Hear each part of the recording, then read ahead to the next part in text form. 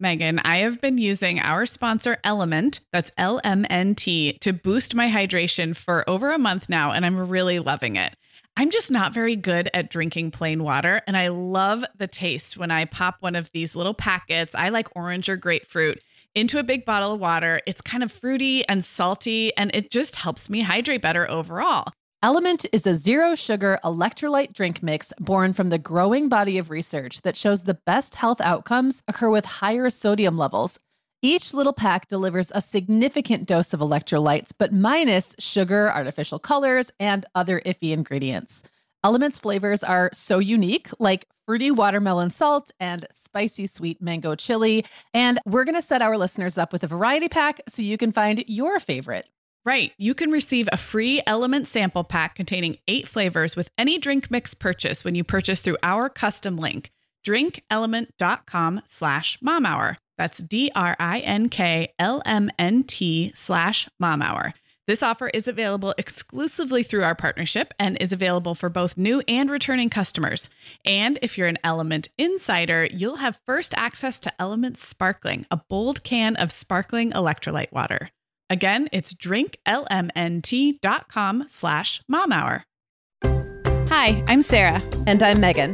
We're 2 moms with 8 kids between us, from little to grown. We're in different areas of the country and in different stages of life. But we both know that motherhood's a lot easier when real moms share tips and encouragement. And remind you that it's really all going to be okay. We're not experts. We're parents who've been there. We're not perfect. We're real.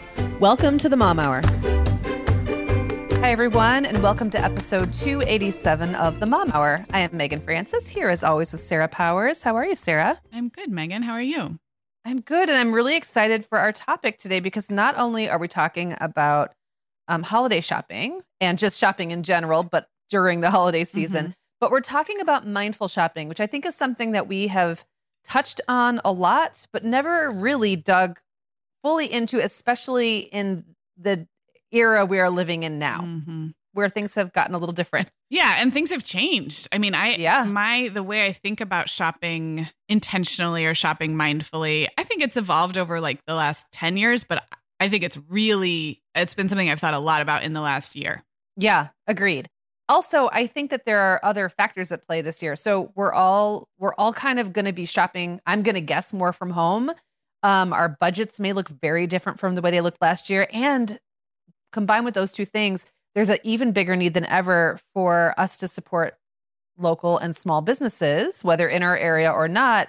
But like the ways we would have once done that maybe are changing or not as accessible. So like there's just a lot of factors that are different this year. And this is definitely the time when that's on my mind, because I think most of us do more shopping in the next 6 weeks than we do all year round in some cases. I think you're right. I think everything that we've relied upon on the past, just like so many things with COVID, this is perhaps an opportunity to try something new, or to look at this almost as a clean slate. I know we're going to get into this, but it's easy to feel overwhelmed when you want to, quote unquote, shop well or use your dollars toward good. But that can be really overwhelming, and we're going to dig into that. But I think if you've never thought about it that way, or you've been intimidated to start, why not this year? Because everything's going to be different anyway, I guess is my point. Exactly. And I love that the working title, at least right now, is a judgment-free conversation about shopping more mindfully. And I love that because, there's calculus to all this. So none of us have an unlimited budget. Let's just start with that. So if you buy local or small in one category, or for one person or one gift or whatever, or one event, it's very possible that you won't have the budget left to do the same in another category or area. And that's just the economic reality that we live in right now. We are really, our economy is built around big box stores and mass production being a big part of what drives it. So it's really difficult for the average person to actually be able to thwart that for every purchase or every category of purchases. So we recognize that everyone's working with the funds that they have, the availability that they have, which in your area might not be a lot, or, there might be other reasons you just don't have access to some of that. And I just want to emphasize that anytime you support a local business or a small business or an indie business, it does make a difference. So it doesn't have to be every time. Any time is good. It doesn't have to be every time.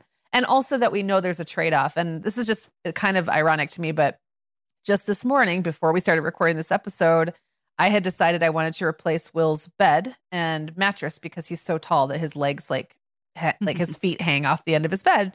So I really wanted it, and I wanted it at this right price, and I ended up ordering it online. For lots of reasons. One of them being I just don't have the wherewithal right now to go shop in a, mattress store and then have something delivered in 2 or 3 weeks. And also I didn't want to pay those prices. And I thought, well, gosh, if I spend $1,000 on a mattress, which is kind of about average when you're in like a store like that, then that's like, 800 less than I have that I have to spend mindfully at Christmas, which is coming up. So it was kind of like I had to do this trade-off.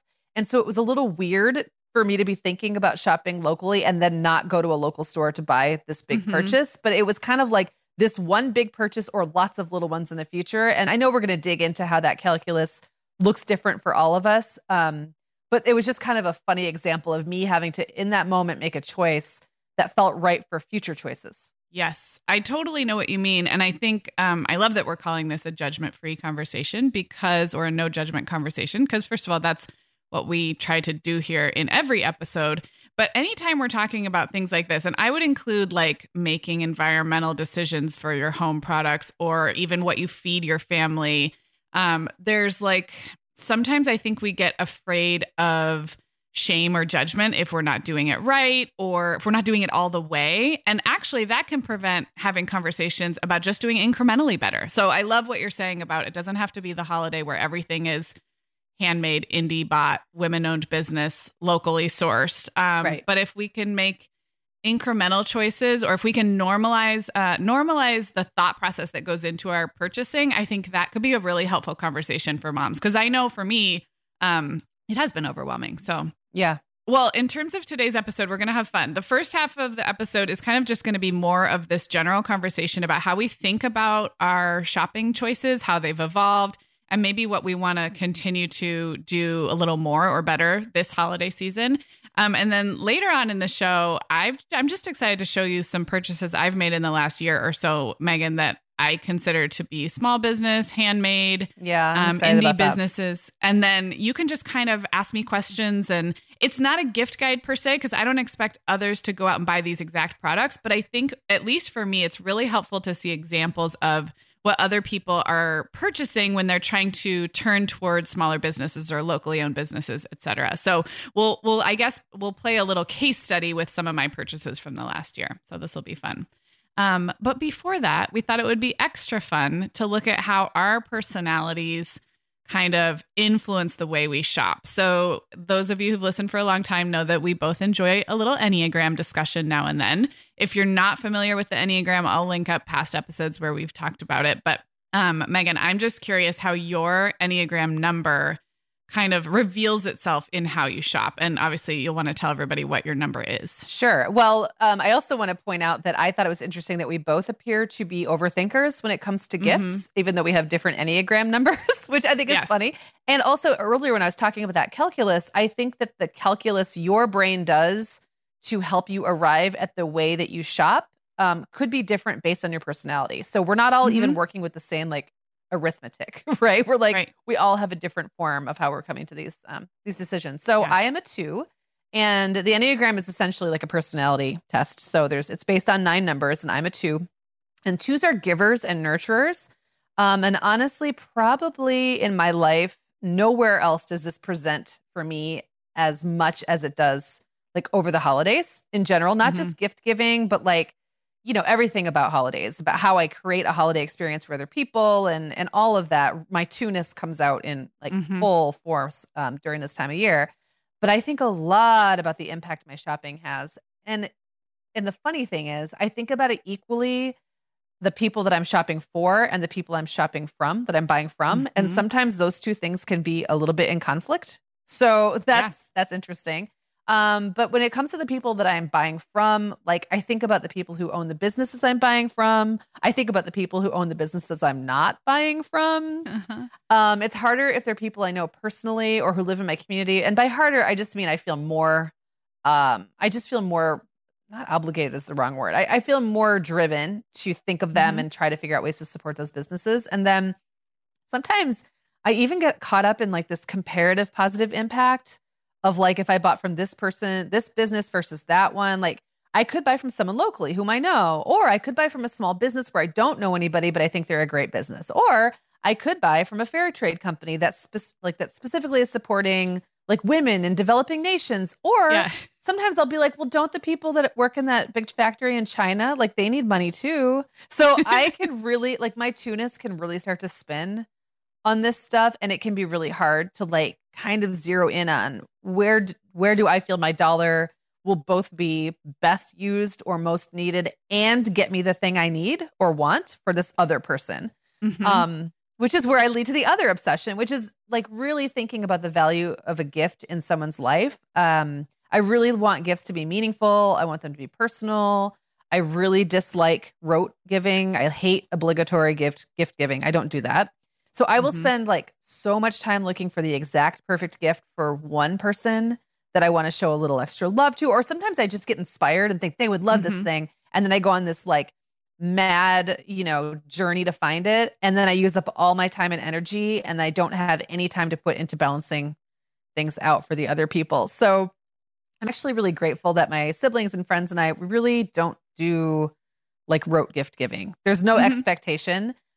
Sometimes I'll give someone like an amazing gift and then nothing for 3 or 4 years. So not having that expectation of each other, I feel like allows me to shop the way I like to shop, which may not be the same for all of them, unfortunately, because I get the feeling sometimes there are people who'd really rather just make the same list every year and check it off equally. And that's just so not me. But I might see like this amazing thing at a fair trade shop or on Etsy, or just have this idea for a great gift and do it. And then I don't feel like I have to repeat it every year. Or like now that I've done this amazing thing for my brother, I have to put in the same amount of time for my other brother and my sister. I'll get around to them eventually. Yeah. On top of that, I think a lot about creating a nurturing experience over the holiday, which doesn't necessarily mean gifts, but like food and music. And often those things are tied into buying opportunities that you can overthink, right? So like, let's pretend I'm making a treat for my boyfriend. He eats keto and mostly organic. So then am I obligated to use organic ingredients and avoid sugar, even if that's not the way I would have baked if it wasn't for that? Or like if I'm making a cookie plate, should I work to find out whether my friend likes chocolate or sugar cookies before I decide what I'm going to make? So sometimes just worrying about that kind of stuff can take some of the spontaneous joy out of making it, and also leads to like other purchasing decisions I may not have made. So it's very complex for me. My tunis is in overdrive right now. What about you? Okay, so that was all fascinating. And I agree, there are some similar things in how my oneness presents. But one big difference is twos are known for setting aside their own needs, sometimes to the point of it building up and then becoming either resentful or grumpy later. And ones, I don't think do that as much. So where there might feel like there are some similarities, when I was hearing you talk, I was like that little red flag of like, oh, but where's Megan's enjoyment in the shopping here? Or like, what's the easiest thing for Megan to do? And whereas I don't have as much trouble prioritizing that, but I have other hangups, and let's dig in. I cannot wait. Yay. Okay. Yeah. There is a lot of oneness in my shopping. First and foremost, ones like our systems and our strategies and our procedures, and we can sometimes resist change. So if we are going to make a change, like say starting to shop more locally or from more small businesses, or COVID's changed the way that we usually shop, we can sometimes get real focused on doing it the right way or the best way, which, anybody who has that kind of mind knows it can lead to a lot of hand-wringing or decision paralysis and just kind of unnecessary overthinking. But part of that is because we like to do things like the right way or the best way or the most efficient way or the most productive way or the most cost-saving way. But whatever it is we want the right answer. And so that's why we don't change for a long time. And then when we do, it can be difficult. Ones can also be more black and white thinkers, which for me can really lead to kind of all or nothing thinking. And I know we touched on this earlier, but I don't think shopping small and local and shopping, ethically sourced, it doesn't have to be all or nothing. It doesn't have to be like you do it all the one best way or not at all. But I'm easily drawn into that type of thinking. So I have to kind of challenge that for myself. Otherwise, it will lead to me doing nothing and making no little incremental changes, which is not right either. One's really like equity and fairness. And I admit to sometimes getting stuck not knowing like which lane to pick, like which is the almost like the moral highest ground of my purchasing power, which is like just, again, way too much overthinking. But when you were talking about your two-ness and wanting to take care of all the potential groups, right? Like down to the factory workers in China, right, as well as the small business, yours is coming out in this nurturing caretaker sense. And mine's coming out is in like, I want to know which is the most effective sort of use of my shopping dollars. Or who needs it the most? Like, what's the fairest representation of wanting to shop smaller, shop local? So I think that was interesting, is that our behavior may be the same, but it maybe comes from a different place. And then a big one for ones is we often spend a lot of time trying to avoid criticism or being very critical of ourselves, sometimes of others. And what I have found is I also have a thing of, I never want to be perceived as hypocritical or like I'm holier than thou, or that I might be judging other people. So for example, if I, get on this podcast or get on Instagram and talk about shopping small, supporting my local businesses in my town, and then I make mention of a Target run or a Starbucks run, I can spend a lot of mental energy feeling like it somehow doesn't count, or that I've been hypocritical, or that others will see me as like talking out of both sides of my mouth. And I don't know if that's a one thing or a Sarah thing. But it's definitely in the past held me back from just sharing authentically, like, oh, I found this really, I'm into fair trade coffee right now, and talking about that, and then thinking, yeah, but what if my other purchases aren't fair trade, or there's probably some other category that I'm totally a hypocrite about this. And so, yeah, we can run around in circles trying to make sure that we're morally correct, or that we're somehow free from that kind of criticism. So, whew. Well, it's a lot. And I think that also, if we've experienced a lot of kind of what comes off as sort of holier than thou enthusiasm about these issues from other people, it's easy to wonder if we're putting that out too, even if we're literally just talking about something we like, oh my gosh, I felt so good that I shopped at the store and supported this business that I appreciate, and I got this great purse or whatever, right? That's not the same thing as saying like, everybody should do that, because how could you dare buy a mass-produced object and da-da-da. But sometimes it's easy to mentally get those two things tangled up. Yes. And to think maybe you sound like you're doing the second one when you really just want to do the first one. So exactly. I think that's pretty common, but your oneness definitely makes it come out in a different way. Yeah. Anyway, so interesting. Again, for those who are huge Enneagram fans, we'll link up some of our past personality discussions in the show notes, but thought it would be a fun way to start today. Megan, the end of the school year and kickoff to summer is a busy time of the year for families, but we can all eat stress-free and hit our wellness goals with ready-to-eat meals from our sponsor, Factor. Factor's delicious meals are never frozen and can be ready to eat in just 2 minutes. You can pick from a weekly menu of 35 options, including popular choices like Calorie Smart, Protein Plus, and Keto. Plus, they have more than 60 add-ons like breakfast, lunch, snacks, and beverages to keep you fueled all day long. So our team was comparing notes recently on our favorite Factor meals, and Katie loved the herb-crusted chicken with mashed cauliflower and toasted almond green beans. I loved that one too. And get this, so did her little boy, Charlie. She heated it up for lunch one day, and Charlie, who's 3, ate almost all of the green beans. I mean, that's quite an endorsement, right? I was going to say, what a parenting win. And I get it, Charlie. Those green beans are crazy good. And if you really want to treat yourself, they even have meals with filet mignon, shrimp, truffle butter, broccolini, and asparagus. Listeners, head to factormeals.com/momhour50 and use code momhour50 to get 50% off your first box plus 20% off your next box. That's code momhour50 at factormeals.com/momhour50 to get 50% off your first box plus 20% off your next box while your subscription is active. Okay, Megan. Well, over here at the Mom Hour, we are big fans of our sponsor, Our Place. In fact, you, me, and our team member, Katie, were all comparing notes on our favorite product. Katie was telling us that even though she's packing up to move her family to a new house, she cannot put that mini perfect pot from Our Place into the boxes yet because she's using it like every night. Well, as someone who also has a perfect pot, I got mine as part of their mini home cook duo set. I get it. It's nonstick, which is key, but it also has all these handy features like a steam release lid with a built-in strainer and this nice beechwood spoon that nests on the handle in this perfect little peg. Okay, well, I didn't get this pot, but now I want it. That sounds so great. Our Place's cookware is great to cook with, beautiful to look at, and healthier for us as well. All of Our Place's products are made without PFAS, also known as forever chemicals. In addition to their cookware and tableware, Our Place is also making waves with their Wonder Oven, the most stylish all-in-one air fryer and toaster oven. Again, free from the forever chemicals found in many of those air fryers. Listeners, Our Place offers a 100-day trial with free shipping and returns, and we've got a great deal for you. Go to FromOurPlace.com and enter the code MOMHOUR at checkout to receive 10% off site-wide. That's FromOurPlace.com, code MOMHOUR. So let's make sure we all kind of know what we're talking about here. And I just made a big list of terms in our show outline because I think it illustrates how overwhelming this can get if we want to be shopping more mindfully. We've got obviously small businesses. We've got women-owned businesses and Black-owned businesses and minority-owned businesses.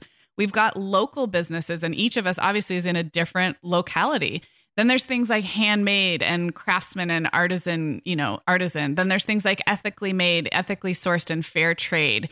I haven't even gotten into the thing where businesses donate a portion of their profits back into a cause.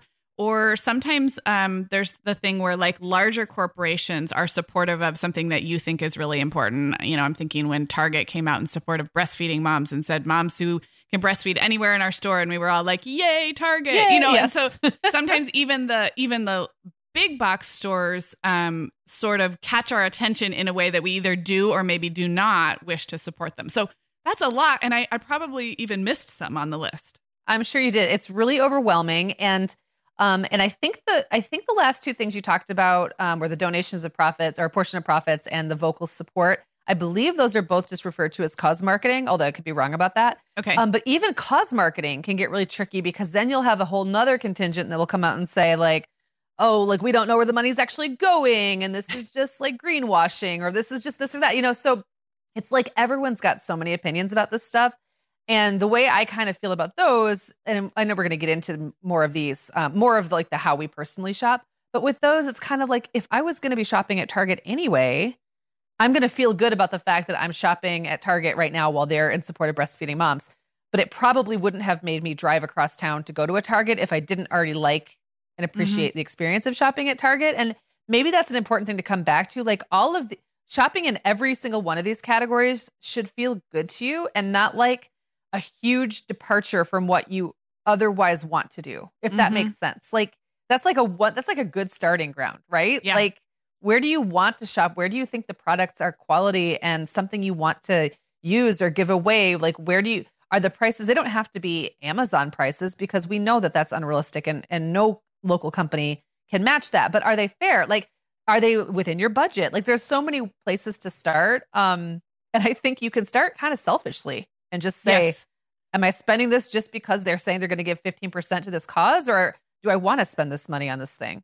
I totally agree. And I think a lot of this is just an awareness, bringing an awareness to the different options we have. And I think in this COVID winter we're going into, the awareness is right in front of us. There are businesses closing in my town all over the place, like windows like shuttered, the boutiques that are not there anymore. So bringing that awareness and understanding that no one purchase is going to save that business or is going to, keep a big box chain that you don't care about as much afloat. But each of these micro decisions kind of reflects, just bringing that awareness to light as a purchaser. And this is also a good time to say, when my kids were really tiny, I didn't have the headspace for this. I have more headspace right now to think about this. So if you're in a time of life where Subscribe and Save Amazon is getting you through, and that's going to be how the holidays happen, this is a no shame, no judgment conversation. But I think what we want to do is play around with these ideas of, like you said, Megan, how can I fit this into my natural purchasing, especially this year when businesses and families are hurting? So yeah. With that, maybe do we want to share some ways, since it is so overwhelming to do it all? What are the things that speak to you personally, or that maybe feels like a good place for you to start? Well, it's worth noting that there are maybe, just because of the place I live, small town, basically retail desert, there really are only maybe 2 to 3 retail shops or restaurant chains, like total 2 to 3 that I ever visit around here. There just aren't that many. So almost any time that I shop or eat locally, like as in within a 5 to 10 minute drive of my house, that automatically means I'm shopping small. I don't have to make that delineation.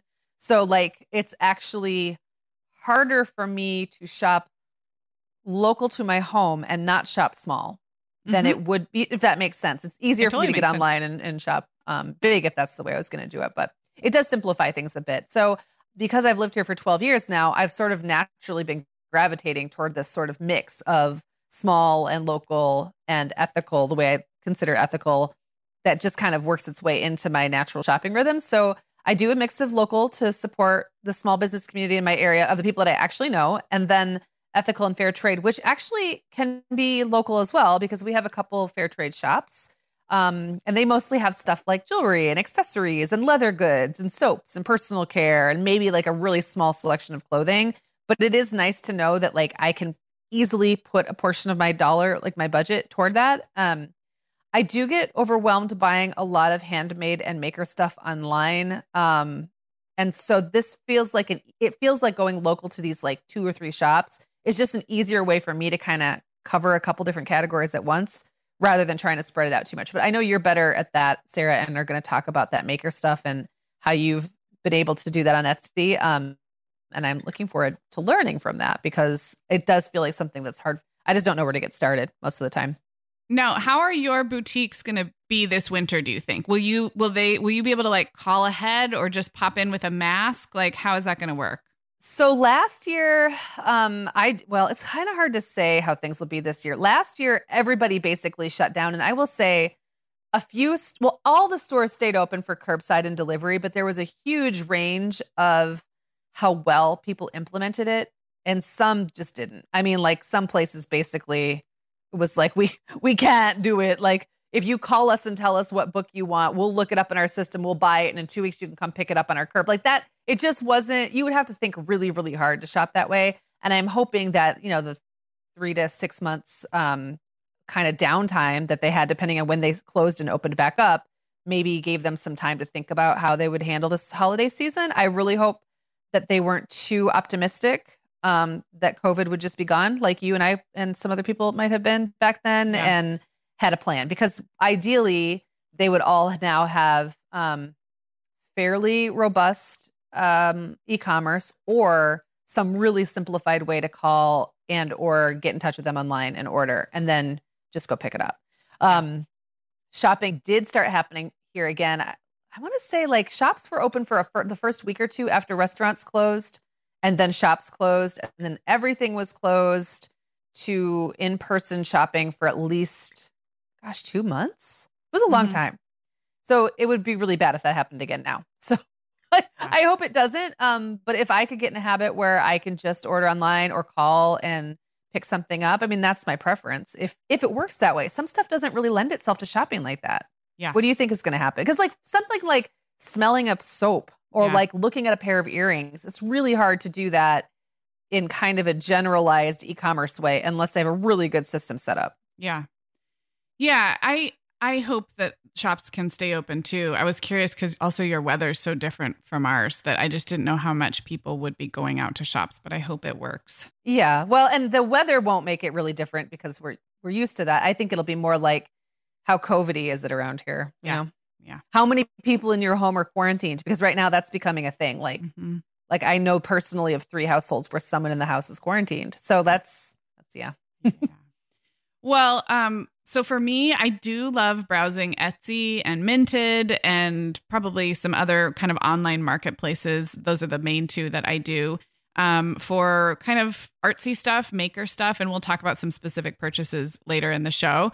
But it's so funny when you were talking about how you can't step out your door without shopping local, because that's really all there is. The area I moved from in Orange County was the exact inverse of that, which is I couldn't step out my door without big box and chain, both in terms of retail, like clothing and home goods, and also restaurants. It was actually very hard in the part of Orange County where I lived to find indie shops and boutiques and mom and pop restaurants. It just was barely there at all.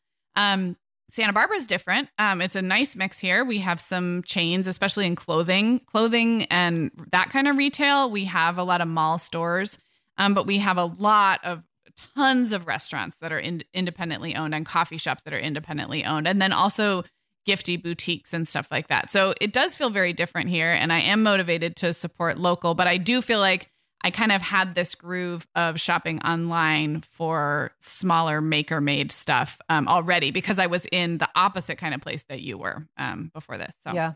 Well, what are some things that you already do in your real life? And you've mentioned some that you can for sure continue through this holiday season. And I can go first on this. So we are already doing a local CSA box for our produce. It's weekly now. I was doing every other week. Now it's weekly.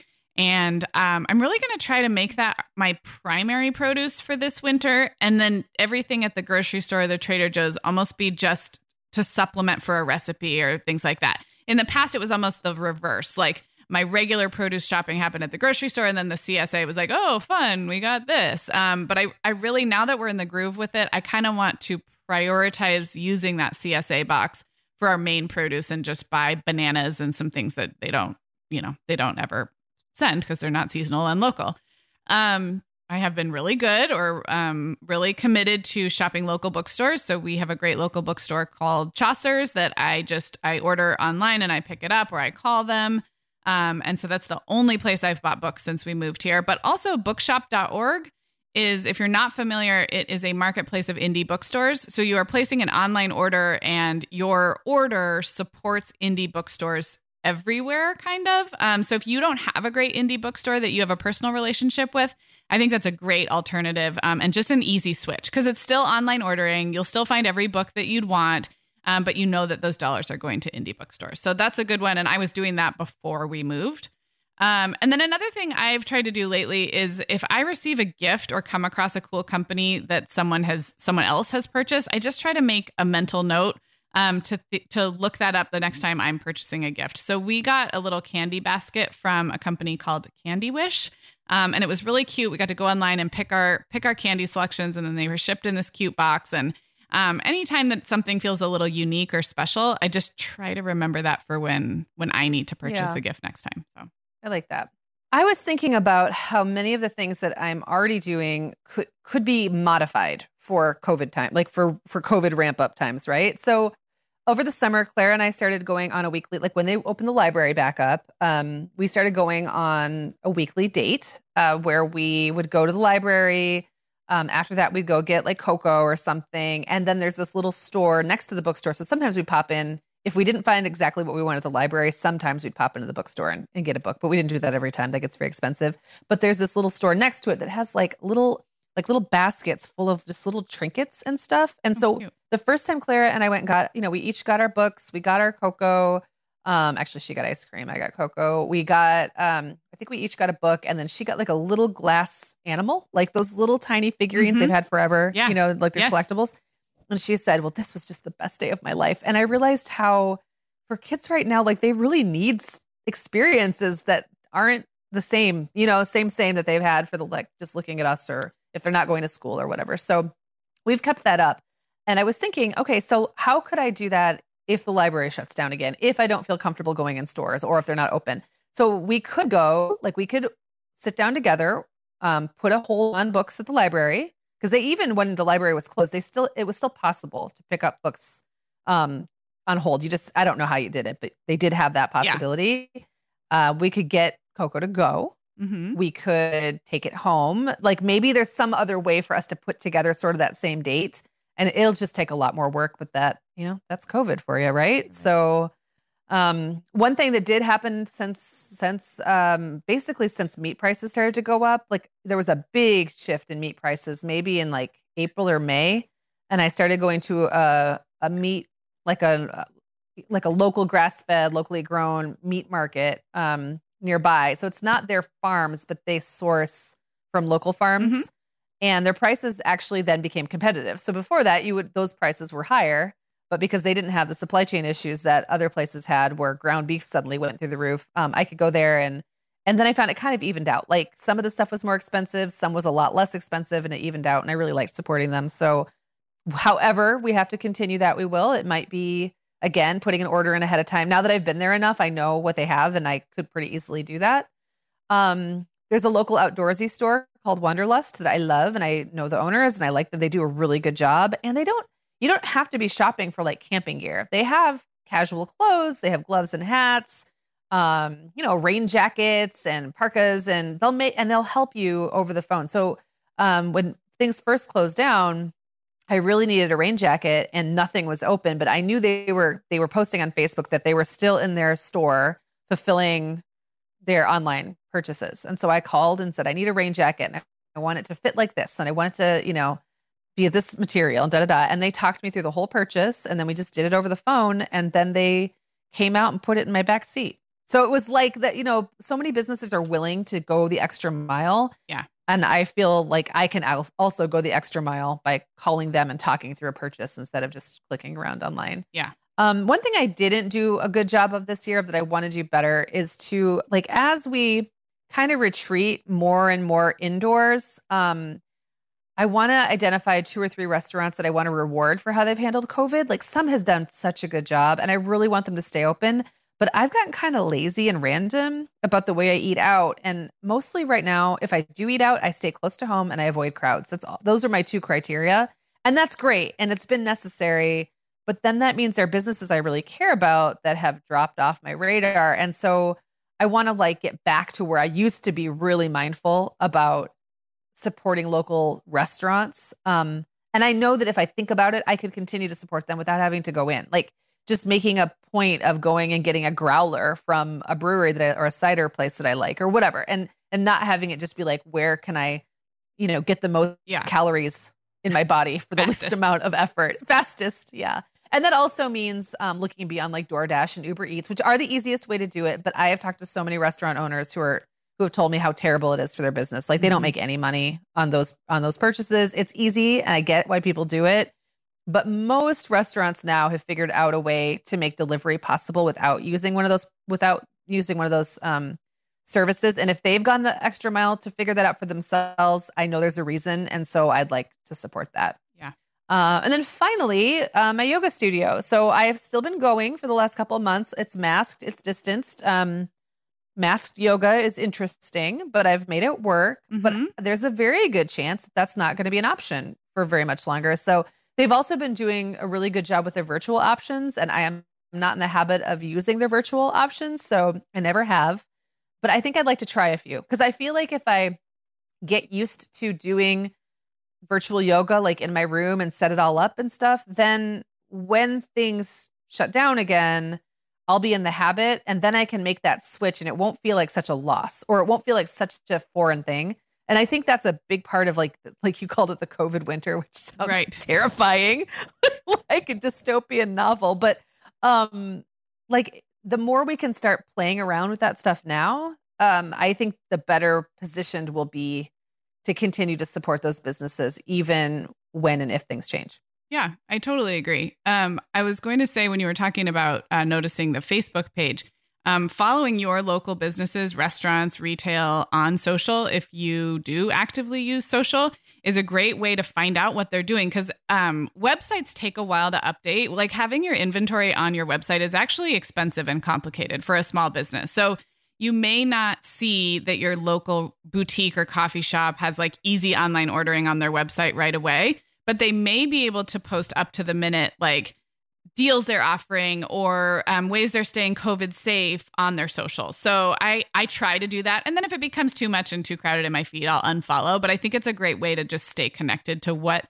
are the needs and the priorities of your local businesses. So I love that. So is there anything that you haven't tried or want to be better about this holiday season? So I have a crazy idea, Sarah. Okay. And this came to me as I was falling asleep last night. I was on a Benadryl. So maybe that's why, but I've thought it through and it's sticking. So I really want to make, like, with my own hands, a lot of gifts this year. And here's the thing. I have had the same crazy idea, like, I think last year and maybe the year before that. But this year I'm like, for reals, it's 2020. Why not? Right? Like, you can do it. Like, we got to do it. So, well, I might really have nothing else to do depending on what ends up happening in the next couple of months. I'm going to be at home a lot. So it's not shopping per se, but you need the materials. And honestly, stepping into the maker world yourself, not just as a purchaser, but as a maker of things, opens up a whole new category of small shops. Yeah. And small like purveyors to purchase from. So like as an example, when I was learning new embroidery stitches, I used to lean heavily on YouTube for instruction. And a lot of those YouTube personalities and instructors, they sell supplies, they have patterns, they have their own affiliate deals. And sometimes I felt like I was just taking and not really giving back. And I'd like to really take the extra steps to click through their sites, buy their patterns, buy whatever it is that they're offering, or whatever it is that's helping them make money and not just giving me free content. So that's one idea. That's a great idea. And then I think this year, I know you're going to get into Etsy in the second half, and I might mention a couple purchases I've made, but I probably will buy some vintage stuff on Etsy for my holiday table this year. I was laughing that 99% of the Etsy shopping I've done has been vintage because I'm so bad at buying new stuff on Etsy. But it really is a great place. Like if people aren't doing like dusty, crowded antique malls right now, I'm assuming it's not as much of a thing as usual. Right. It's a great place to go and have like a really clear picture of what you're buying and to be able to make those purchases. So those are two ways I see myself doing that this holiday season. I love that. And that makes me want to buy a little more vintage on Etsy as well. So I guess for me, the first thing I thought of in terms of something I could easily be better about, and this gets back to that Enneagram 1, like overthinking, over analyzing. I get really weird about using my platform, and that's giant air quotes platform, to talk about brands and businesses for all the reasons I talked about earlier. Like, I don't want it to seem weird. I don't want it to seem like, if you don't buy from this fair trade, then like you're bad, blah, blah, blah, all those hangups. But I think 90% of that is pretty silly and I can get over myself. And the thing is any sharing you do on social, no matter the size of your audience, even if you have 20 people on Instagram that are just your friends and family, when you tag a small business or a musician or an artist or, like any kind of a maker or independent business owner, that's huge for them. They can reshare that in their stories. Yeah. They can use that in their marketing if they need to. And it makes them feel good. It's like truly, most of these people are struggling right now, not raking in, big bucks during COVID winter. So I can be better about using my quote unquote influence, which is really just like, I'm just a mom buying stuff on Etsy or from my local shop or a coffee shop. And I can be much better about just celebrating those small businesses with a quick little Instagram story and tagging them. I know how to do that. I have the platform, and the reasons I don't are really dumb. So that was just like the first thing that came to me as something I can very quickly be good at. And if you're not someone who posts a lot on social, maybe that's not the way that you help. But for me, that would be easy. Let me dig into that Enneagramness just for a second again, because I want to make sure I understand this reasoning. So is your hang up that it doesn't seem fair because then you wouldn't also be doing it for everybody else? What's the I'm just trying to understand the hang up. I think there's a few. One is that I like my social posts to be well done and well curated. And sometimes I stop short because it can't be like the perfect photo or the perfect tag or the perfect clever caption. So sometimes I think, I'll do this later when I have more time to make it really well done. That's the part of the one that's the perfectionist or the, right. The part that wants to do things the quote unquote right way. That would be one way. Another thing would be maybe on a whim, I post about some new brand I discovered, and lo and behold, they're not actually like as socially responsible as I thought they were. Or there could be a better brand that I haven't heard of. Or here's another one. Everyone already knows this already, Sarah. Like, you're just discovering that you can support independent artists on Minted. Like, how cute. We all know that already. So there's a million hangups. Got it. Okay. But the truth is, if you tag a small business or an artist on social, they will appreciate it. And that's an easy thing. One final practical tip that I think I can implement this holiday season is to think about the museums and the zoos and the tourist attractions in your area. And we both live in touristy areas, Megan. Those places are going to be really hurting for a while. Many of them are nonprofits. Many of them require crowds and travel, two of the things that are going to be last to come back. But often they have great gift shops, like art museum gift shops and zoo gift shops are often really, like, they have really nice stuff.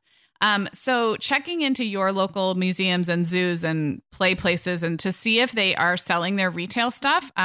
They might even have sales or deals. They might have curbside pickup. So we were downtown last night and I noticed that the art museum gift shop had its doors open and I was like, oh, that stuff looks so pretty. What is it? And it was the art museum gift shop. So I think it would be pretty easy for me to call the zoo, call the art museum, call the children's museum, and just see what their shopping is this holiday season. And since those places are really going to be hurting for regular customers, I think that could be both local, but also for the particularly hurting organizations this winter. That's a really good idea. I love that.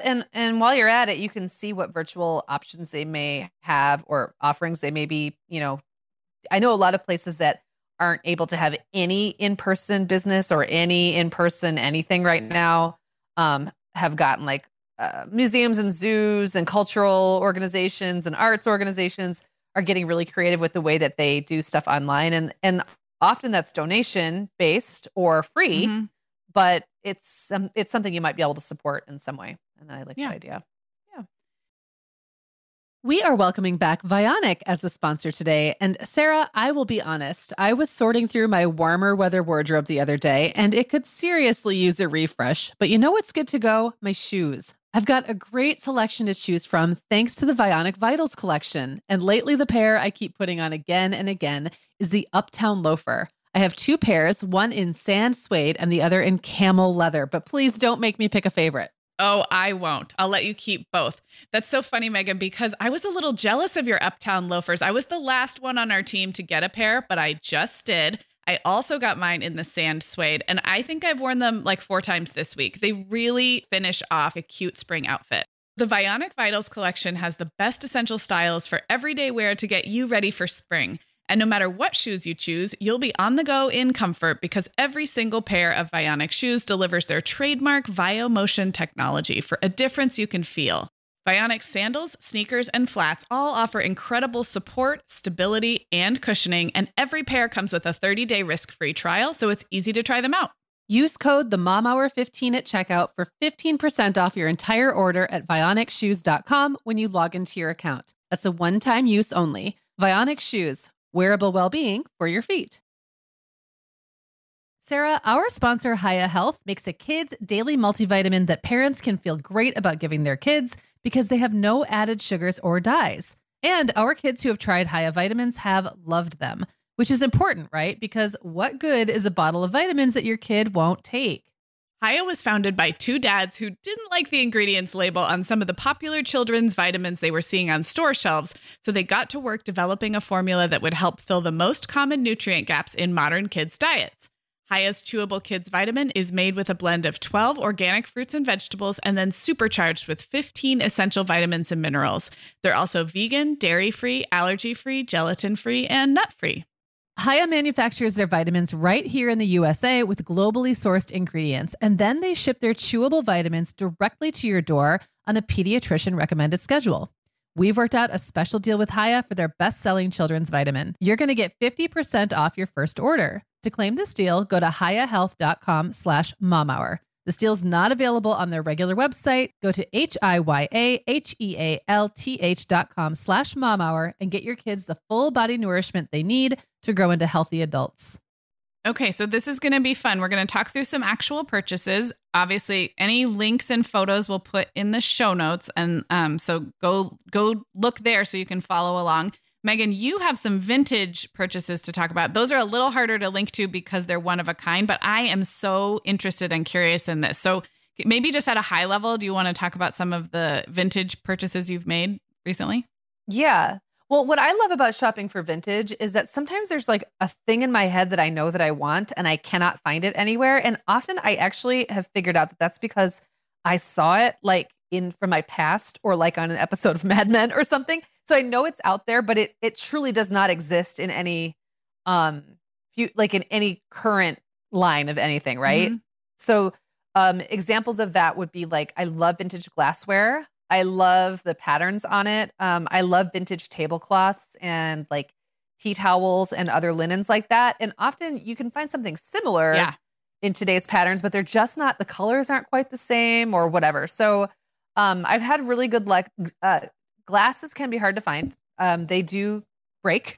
Families are hard on them. So those are hard to find, like going back any earlier than like the 50s, but you can sometimes on Etsy. And so I will go on to Etsy. And just in the last year, I bought a really cool vintage 1940s tea towel, which is actually on my bedside table. It's like bright green, blue, red, and yellow stripes on white, which looks really cool next to my bed. I got a, I think it was called like Summer's Bounty tablecloth, and it's all like strawberries and red flowers. And it's got like the strawberry in the middle, and then like the clusters of strawberries and leaves all around the outside. I think that was 40s or 50s. I got like a set of Anchor Hocking blue, like cobalt blue bowls, which aren't that old. They probably are early 80s, but they totally matched these plates I already had with like these blue splotches on them. And I really needed bowls.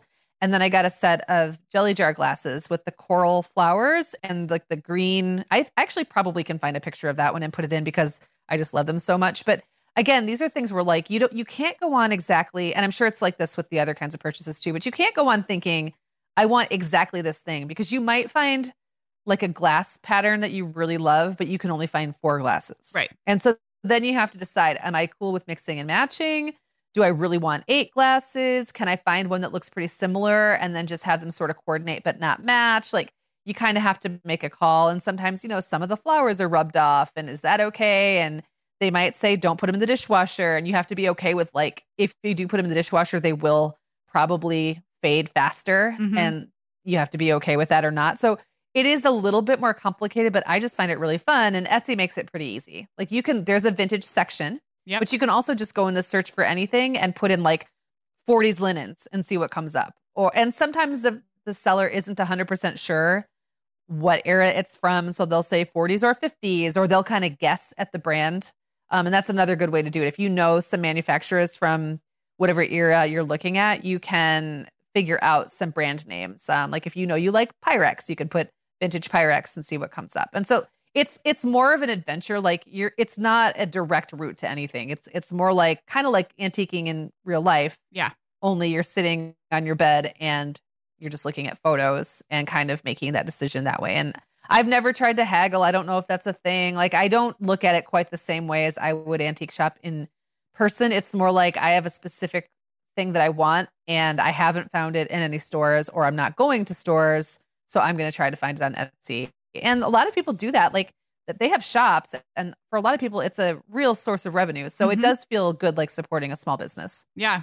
I love that. And I was going to say that search terms on Etsy, it take a little practice, but like what you were saying, if you're not quite sure what you're looking for and you type in 1940s linens, when the search results pop up, you'll probably see the sellers using specific keywords that you can then use those to search for your next thing. And that happens a lot. Like I'm not sure how to describe the thing I'm looking for, but once I try once and I find something, I'm like, oh, that's what it's called. Maybe I don't even know exactly what it's called. Actually, my first item kind of fell into that category. So yeah, that's great. And Etsy is a very pleasant website to navigate.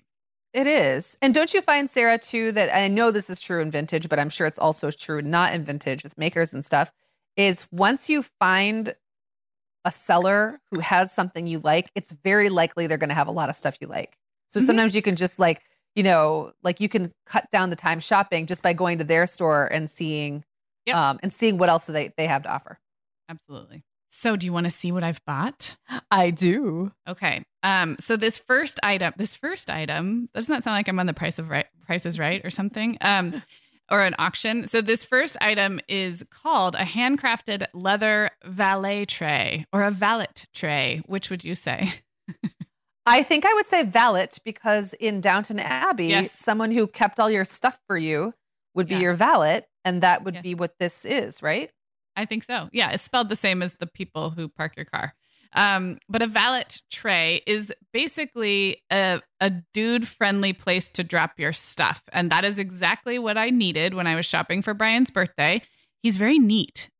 He's very orderly with his personal items. And so he'll always have a little stack of like wallet, coins, keys, and it's always like he's very tidy. That's all I could say about that, especially with small personal effects. But the way our bedroom is set up here, I think before he had a little dish or something in his closet, but our closets are different here. And he puts his stuff on top of his dresser and there's nothing else on there, which is like kind of how he likes it. There's no stacks of clothes or whatever like on mine. But I thought, well, he could use a little dish or a tray or something that looks nice just to put his wallet and his coins and his whatever else. And so that was an example of, I searched, but I didn't know it was called a valet tray or a valet tray. So I forget what search terms I put in, but pretty soon I realized, oh, this is what it's called. And then I searched for that. And the one that I found actually got him two, one for his nightstand and one for his dresser. And it's just from a small leather maker. The Etsy shop is called The Path Less Traveled. And they're very simple. You can see the photo, but really nice quality. And they kind of, they come up and snap in the corners. So it sort of takes a piece of leather and turns it into kind of a square manly tray, if you will. I love this, by the way. And it reminds me that, those little things that look like little people sort of that sit next to your bed, and a man would hang like his suit jacket on it. And then you would put your like his change or whatever in the little tray. Those are, I believe, also called valets. Oh, okay. Yeah. Like a little like a little valet man there to hold your stuff. Yeah. Yeah. Yeah. This is I think cute. this could make a great gift, and was very affordable. That I just got the two sizes, and so again, that'll be linked up, but it was called a handcrafted leather valet tray, by The Path Less Traveled. Okay. So you ready for my next one? It is a hanging planter basket. Do you feel like hanging plants a la 70s and 80s are back everywhere you look, Megan? They are. Unfortunately, I learned the hard way that my house does not have like any pre-drilled in hanging hooks in the ceiling, like anywhere in my house. And I'm not going to hang any of those myself. I mean, come on. So I'm very intrigued by this. Okay. Well, we have also learned a little bit about hanging plants. It is trickier because they're heavy. When there's like dirt and water in there, they're heavier than you think. This is a hanging planter basket, and I put a picture in there, but Megan, if you click the link and if listeners click the link, you can see it up close. It's really like a woven rope basket of a really natural fiber that's really pretty. And this Etsy seller is called Little Love Home, and she actually makes a lot of planters that don't hang. So you wouldn't have to get a hanging one. I bought this for my sister for her birthday, and then I actually bought one for myself, and it has a really pretty wooden loop or wooden ring at the top that you can use for the hanging. And in the picture, it's actually shown hanging from like the end of like a storage hanging bar, like at the, I don't know what that would be, like open shelving type of situation. So, and it's really pretty, and they have different sizes, and I just thought that could make a really nice gift. I have mine hanging in my laundry room. I can maybe share a picture of my actual one, and I actually put a fake plant in it because I was like, this small space is not going to get quite enough light. And I had a really pretty little fake plant, so I just popped it in there. So I could swap it out for a real later on. But so that is a little hanging planter basket. And they also have non-hanging ones. Is yours then hanging, like in the picture, it's showing it kind of like hanging on a rod. Yeah. Is that like, what is yours hanging on? Mine is a hook that Brian put in the ceiling. But it was easier because I chose the fake plant. It's lighter. Allegra got some macrame plant hangers for her bedroom. And we did have to have a handyman do the hooks because the first time Brian tried, it didn't work. And he's pretty handy. But the hooks weren't sturdy enough because when you add dirt and water, they have to be able to support a fair amount of weight. It's not super hard to screw in a little tiny hook. We've done it for other things before. But I think if you're getting into where it needs to support quite a bit of weight, then you want to make sure it's going into the right place and that it's a sturdy enough hook and it has reinforcements and stuff. So you could have a handyman do it. Brian did the one for me in the laundry room. So I'll put a picture up. Yeah. Okay. This next one, I just want everyone to buy because I love this tradition and I love this product and I have no relationship to the seller. And in fact, she's not even on social because I have tried to tag her before. But this is another product I didn't know what search terms to use. But when I was a kid, we had a mug with a little ceramic bunny in the bottom. And it was a surprise. Like you could pour cocoa or milk. And as you drank it, when you got to the bottom, there was like a little friend down there, like an actual 3D, it's not like a picture or a painting of a bunny, but an actual clay bunny sitting in the bottom of your mug. Well, apparently it's called a surprise mug. And I found a seller on Etsy who makes these. So she hand makes the ceramic mugs, and some of them are shaped like coffee mugs, some like tea mugs. So even the individual mugs are very individualized, and she hand paints them. And in the bottom of each mug is a little ceramic animal, and they are the most adorable. I gave them to my nieces who are only 1 and 3. And of course, they only use them like while supervised, but like it basically could be like a special mug for any kid. And you can, it could be very personalized because she probably will do custom. I'm sure she would, but I've seen every animal. There's turtles and mice and owls. Allegra has an owl, Violet has a kitty, and Reed has a penguin. And they are the cutest. So I will continue to buy these for gifts for kids in my life. I am looking at her shop right now. These are so dang cute. And I was just thinking, I love the idea this year of giving a lot of gifts that are like all the kids get one of the same thing.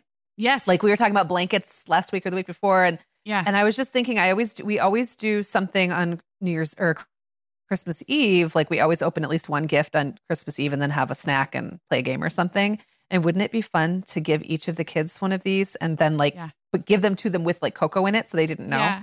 And then make some popcorn or something. Surprise. Yeah. An actual surprise. Oh, that's so fun. Yeah, and they're just the cutest. The one I will link to has a little Labrador puppy, but you can just browse through them. And I love that the mugs themselves are also, she hand makes them. So some are shaped very much like a tea mug and others like a coffee mug. Some are bigger than others. And her name is Marie Claude Roche, and she's French Canadian. But I have ordered from her 2 or 3 times now, and it's been totally worth it. So I really think she's a quite small seller. Like she's not on social. I just found her because I needed to find what is the thing called when there's an animal sitting at the bottom of your cocoa mug. And then I better hurry up and buy the ones I want before this episode goes live. So. Seriously, because I think it's just her. So we'll clean her out. She is, and if it's not her, just search surprise mug, ceramic animal in your coffee mug type of thing, and I'm sure something will come up. So, all right.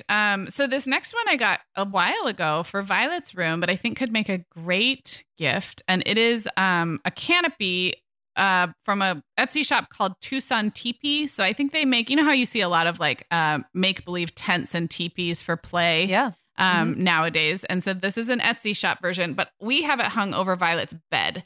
In the picture, you show it hanging from the ceiling and almost being used like a cozy fort or cozy reading nook. But for Violet, it's over the head of her bed, and she loves it. It just makes her bed special. She'll go in there and kind of draw the drapes around her, draw the canopy around her, and like create a little hiding place when she's mad or needs time away. So, and it's held up really well. I want to say we've had it for 1.5 years or 2 years, and she kind of pulls on the little tassels, and she's a kid, and it's held up really, really well. So it's called a pom-pom play canopy. Yeah. What kid doesn't want to basically go into their bed and then turn it into a fort or a fortress or, like a tent? Like it just checks off so many little kid boxes. Yes. I kind of want one. Yes. And if you combine it with some twinkle lights, we had those in her old room. We haven't set them up in this room. It just is magical. And they come in cute colors. And on their Etsy shop, you can see the different design ideas. Like they have them in some cases behind a crib, not where the baby could pull on it or reach it, but almost like just creating like a tableau look behind a baby's crib, or different things you can do with them. So yeah, that was a good purchase. So I have just a couple from Minted. But Minted is another great source for independent artists who list their stuff on the Minted marketplace. If you're an artist listening, I would be curious, like, I do know much about how that works, Megan, or how much if the artists are well compensated. I'm confessing here that I don't know how the model works. I don't know, but I guess the impression I got is that they are pretty well compensated because it's pretty, I think it's pretty competitive. Like, I think so too. I think you are invited or whatever, or they have some way of curating that. So, yeah. But I would love to hear if it is as good as it sounds. I don't know. Right. Yeah. And it's well curated, beautifully curated collection. So I think what I'll do is just generally talk about their fabric and textiles, and I'll just lump these two together. But I have actually purchased this Weekender tote bag, which is a fabric tote bag, and you can personalize it, and it's very luxurious feeling. It's just really well made. And the artisan part has mostly to do with the fabric. So these are like painted fabrics, really beautiful. And then I've also bought cloth napkins, which they have in really pretty sets where all the napkins are slightly different, but they kind of go together. And then, oh my gosh, they have cocktail napkins for the holidays now. And I don't think they had those last time I shopped, and I need them. The cocktail napkins are so cute. They're just like a square of fabric each, and they're like painted and adorable. So all of the fabric gifts on Minted I have personally purchased have been great quality. Okay, I love these prints. And I love how many there are. Yeah. So I have to ask you, Sarah, and this is one thing that I've had a really hard time because I have tried to buy napkins online.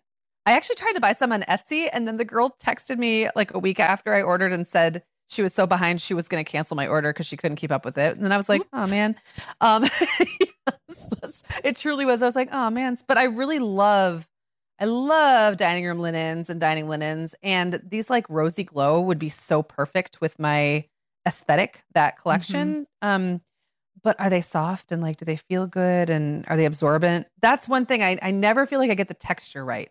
Well, okay, so I have personally felt the tote bag, the Weekender tote bag, and I was so impressed with the quality. I've given that as a gift twice, but it came to me first and then I shipped it, so I felt it. The napkins I bought as a gift for my sister, and I believe I had them sent straight to her when they got their new house, so I have not personally felt the napkins. But I just feel like minted quality stuff is so good. Well, and sometimes it doesn't matter. Sometimes it's enough that they just look pretty sitting on your table. But like sometimes they're truly just, they feel like plasticky or something on the outside, and they don't feel like something you'd want to wipe your mouth with. So I just am always curious. We'll have to ask your sister. I cannot. I'll ask her privately, so if she hates them, she can tell me honestly. I hate those napkins. But don't tell Sarah. No. Okay, so my last minted thing is an art print, which may be more what people think of minted. I guess I think of holiday cards and stationery, and then I think of art. And I wouldn't have thought of the fabric, but I own one of these prints that you're looking at, Megan, that listeners can look at in our show notes. And I have gifted the other one, and they're both by an artist named Kate Ahn, AHN. And I've looked her up on Instagram, and that's another thing that's nice about Minted. You can find them on Minted, but then you could go follow or purchase from them directly or see what else they do out in the art world. Okay, maybe you can describe these, Megan. We're both looking at them in our show outline, but I'm too close to it. I've owned one for a couple of years, and I've gifted one. You're seeing them for the first time, so maybe you can describe them. Well, I love them. So they look like charcoal or something. It's hard for me to tell in the photo, but they have that sort of sensibility about them.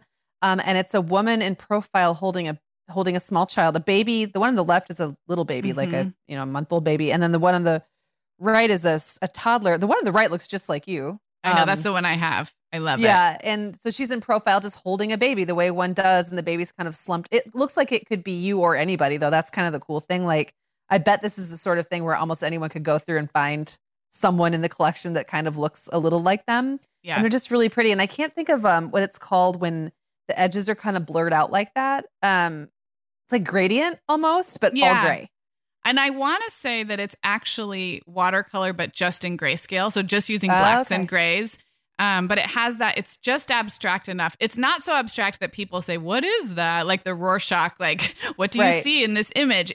To me, it's explicit enough or concrete enough to see that it's mother and child and mother and baby, but with a very soft, abstract feel that, like you said, could be anybody. And so I have the one where it looks like she's holding a older toddler and her hair's up in a high bun. And then I got my sister, the one with the little baby. And I don't know. I just feel like every mom would want to buy one of these for themselves. Yeah. It's not even a gift at this point. Yeah. So just get it free. Gift it to yourself. Yes. Yeah.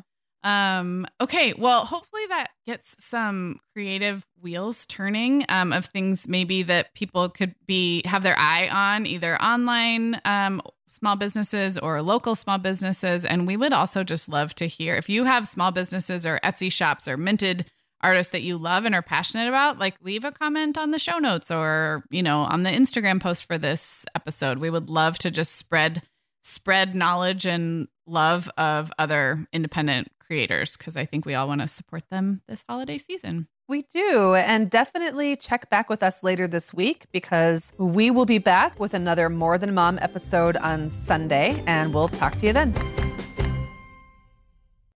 Guess what, Megan? Over 10,000 teens are already using our sponsor, Erica, to help them unplug. That is amazing. Erica, that's Erica with a K, is the social media health app for teens that gives them the tools to unplug whenever they need to for improved health, study focus, sleep, and daily balance.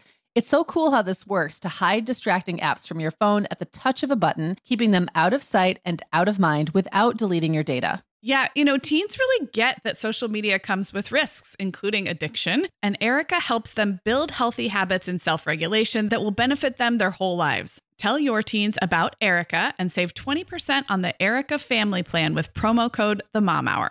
Go to erica.app and search for plans. That's Erica with a K, ERIKA.app, and use code TheMomHour to save 20%. Hi, everyone. Megan here. Sarah and I would absolutely love it if you would hit pause right now, like right where you're listening, and leave the Mom Hour a rating and review. If our show has helped you feel a little more confident as a mom or a little less alone, this is one of the biggest ways you can thank us, and it really only takes about 30 seconds. If you're listening to Apple Podcasts, you can navigate to the Mom Hour's show listing. So when you're in the episode you're listening to right now, click where it says the Mom Hour just above the play button, and then scroll all the way to the bottom and you will see the ratings and reviews. We would love if you would leave us one as well. Thank you so much for listening.